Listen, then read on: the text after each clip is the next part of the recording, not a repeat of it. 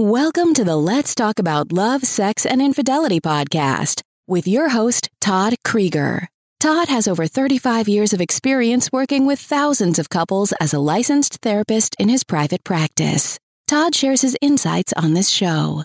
It's never too early to divorce-proof your marriage or too late to heal yourselves and have the relationship you truly want.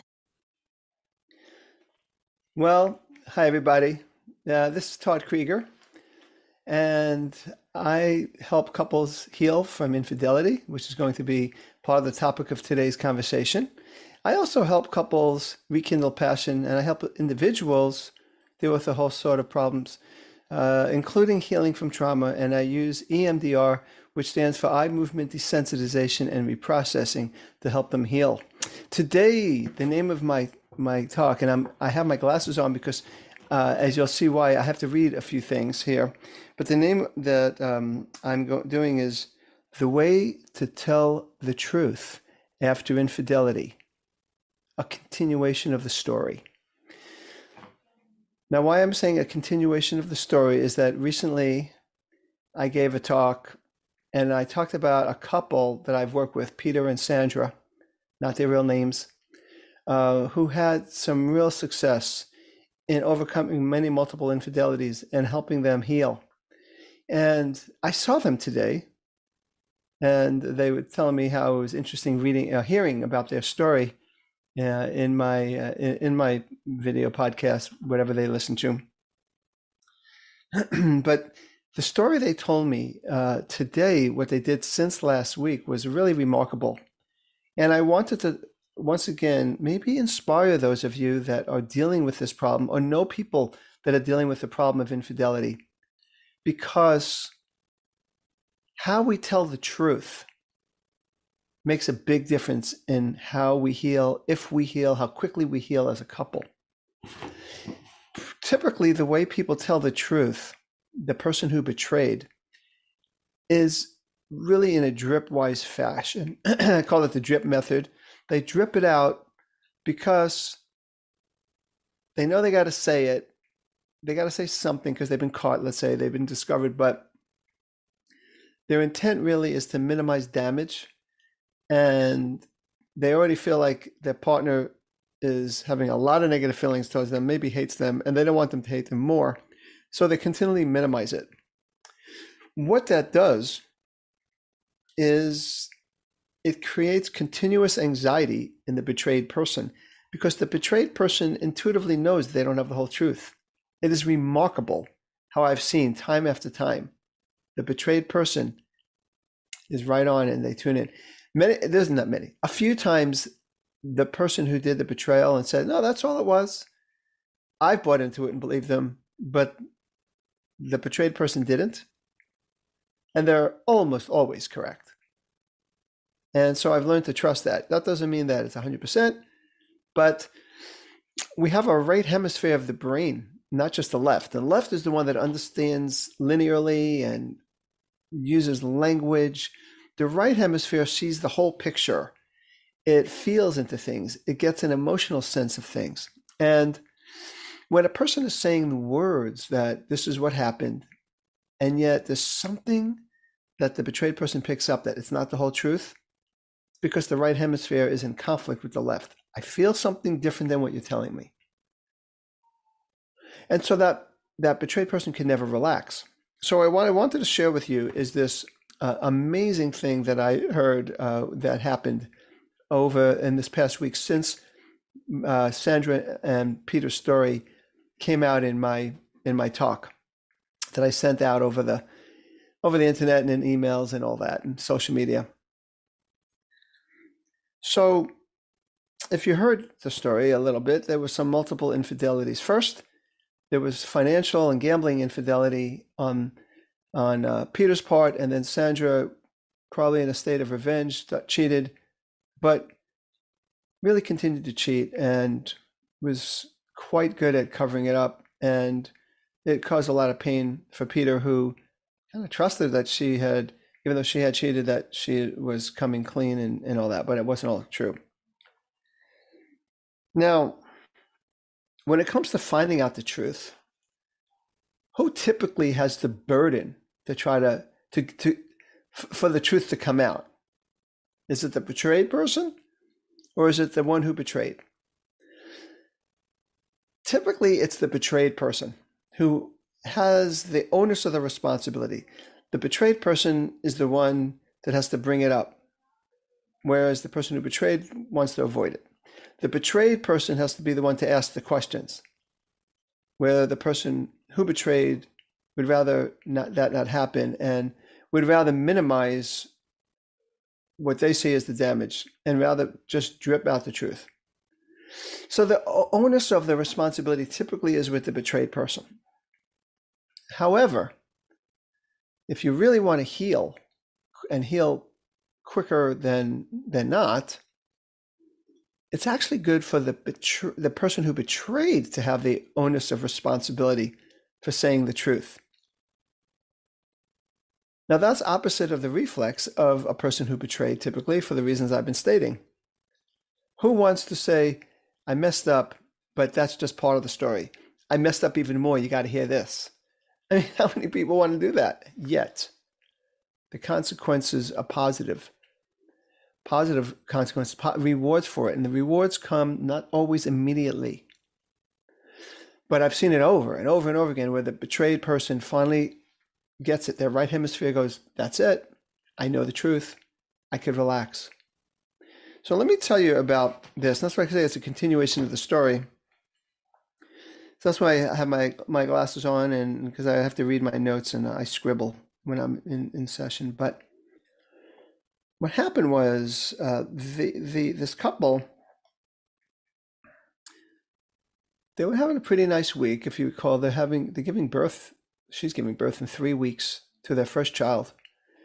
And they were doing a lot of things and getting ready for the baby. And then Thursday, which doesn't matter when you're hearing it, but let's say it's on a Thursday.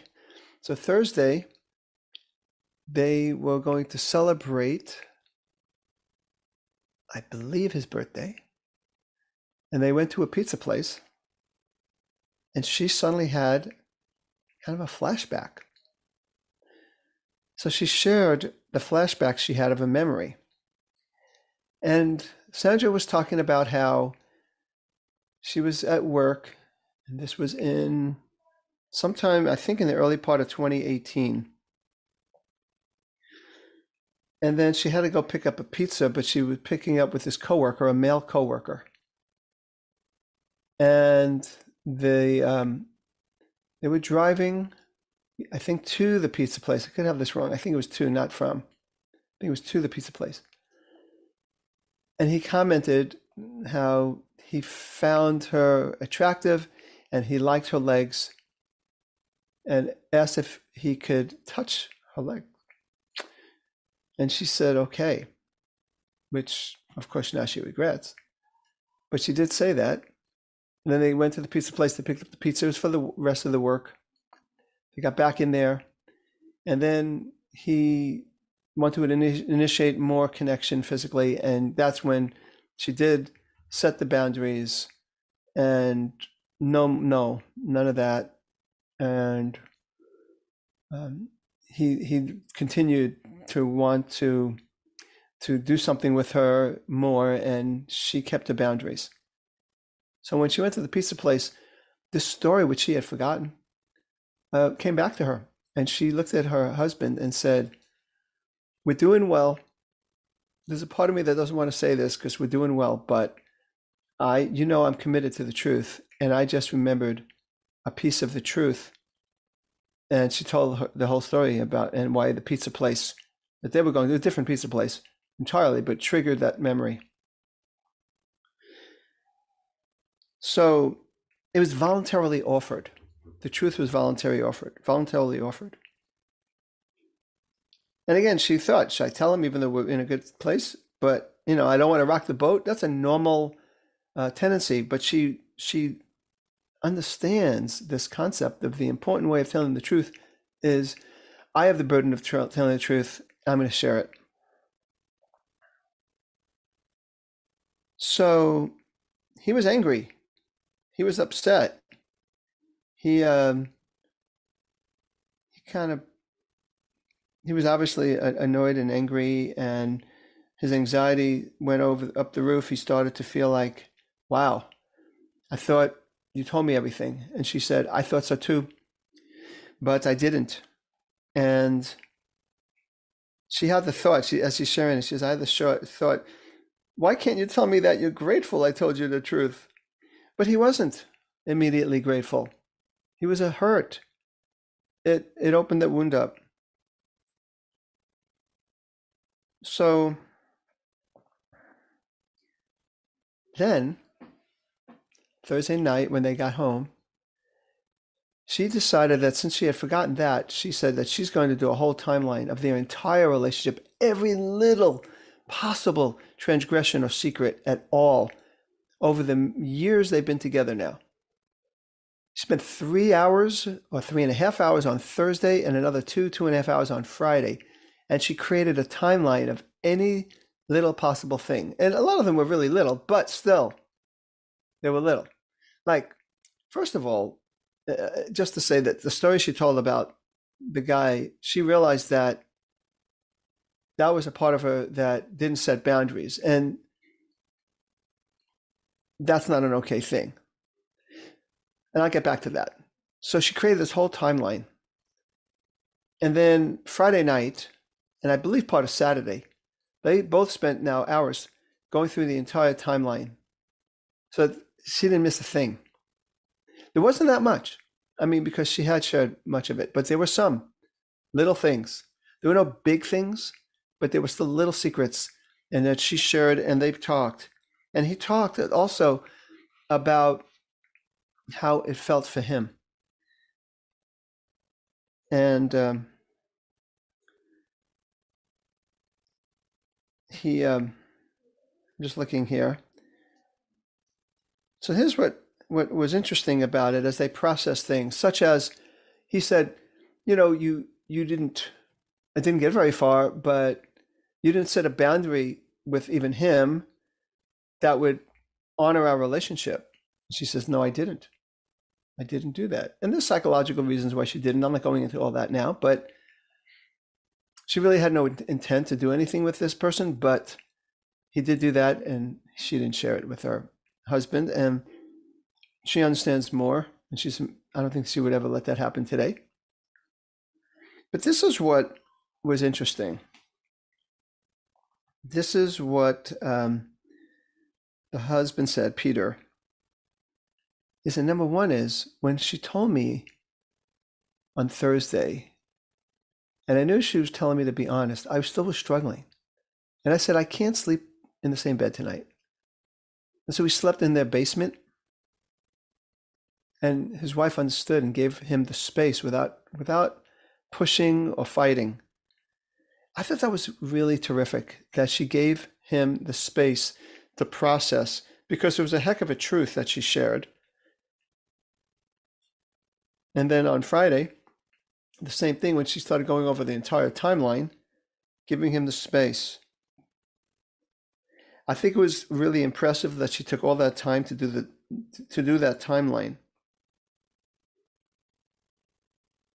So he said he loved that she took the time to do this timeline, and that she brought it to me without me prompting her. There was no prompting at all on his end. Isn't that something? Honestly. And so he looked different today, and he's going to hear this too, and I think he'd agree. His words were, I really know that we've worked through the meat of the problems, and we're very present with each other. That's why I wanted to read it. I wanted to quote from this session that's today. And I asked too about how, what did you tell? And she said, well, everything. I said, did you tell every specific little detail of every little sexual encounter? She goes, I didn't. I didn't want to say anything that he didn't need to know, but anything he asked, I told him. And I said, how was that for you? And he said, perfect. Because there was no hiding. Even when she didn't say every little detail, it wasn't to hide, it was not to give him any, extra pictures that he didn't need. And this is again over the whole timeline. And they went over everything, the big stuff he knew, and a few things and she couldn't come up with much, like I said. But the key was the effort. This is the way he said it. He said, our conversations on Saturday they were rated R, not PG-13, but not X. I thought that was great. That makes a lot of sense. PG-13 wouldn't have been deep enough. X is not necessary in most cases, but R for mature audiences. And he said, there's a sense of a new era about this.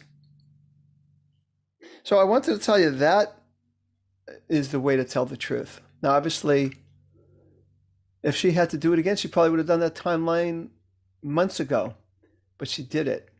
And now I am so excited for them who are about to have this baby, and they're in this new era, and they can be able to enjoy this new chapter in their life, kind of in a new way. I mean, they're a new relationship, one that's open and connected. And think of the commitment that she had, Sandra, as the betrayer, who went through all that, willing to share about in the pizza place when they were eating, and also the whole timeline and share that. There was a commitment there. And on Peter's part, there's also a commitment to stay present. And while he had the space for those few days, he was processing his own feelings alone, and then they processed them together, and now they're back together, sleeping again in the same bed. I wanted to share that because I think we all could learn from that, the courage that it took for her and for him to do what they did on Thursday, Friday, and then they had a lovely Saturday and Sunday, and onward from there. So I wanted to share that. Again, the best way to tell the truth after infidelity. And I wanted to just continue their story with you. This is Todd Krieger, making the world safe for love.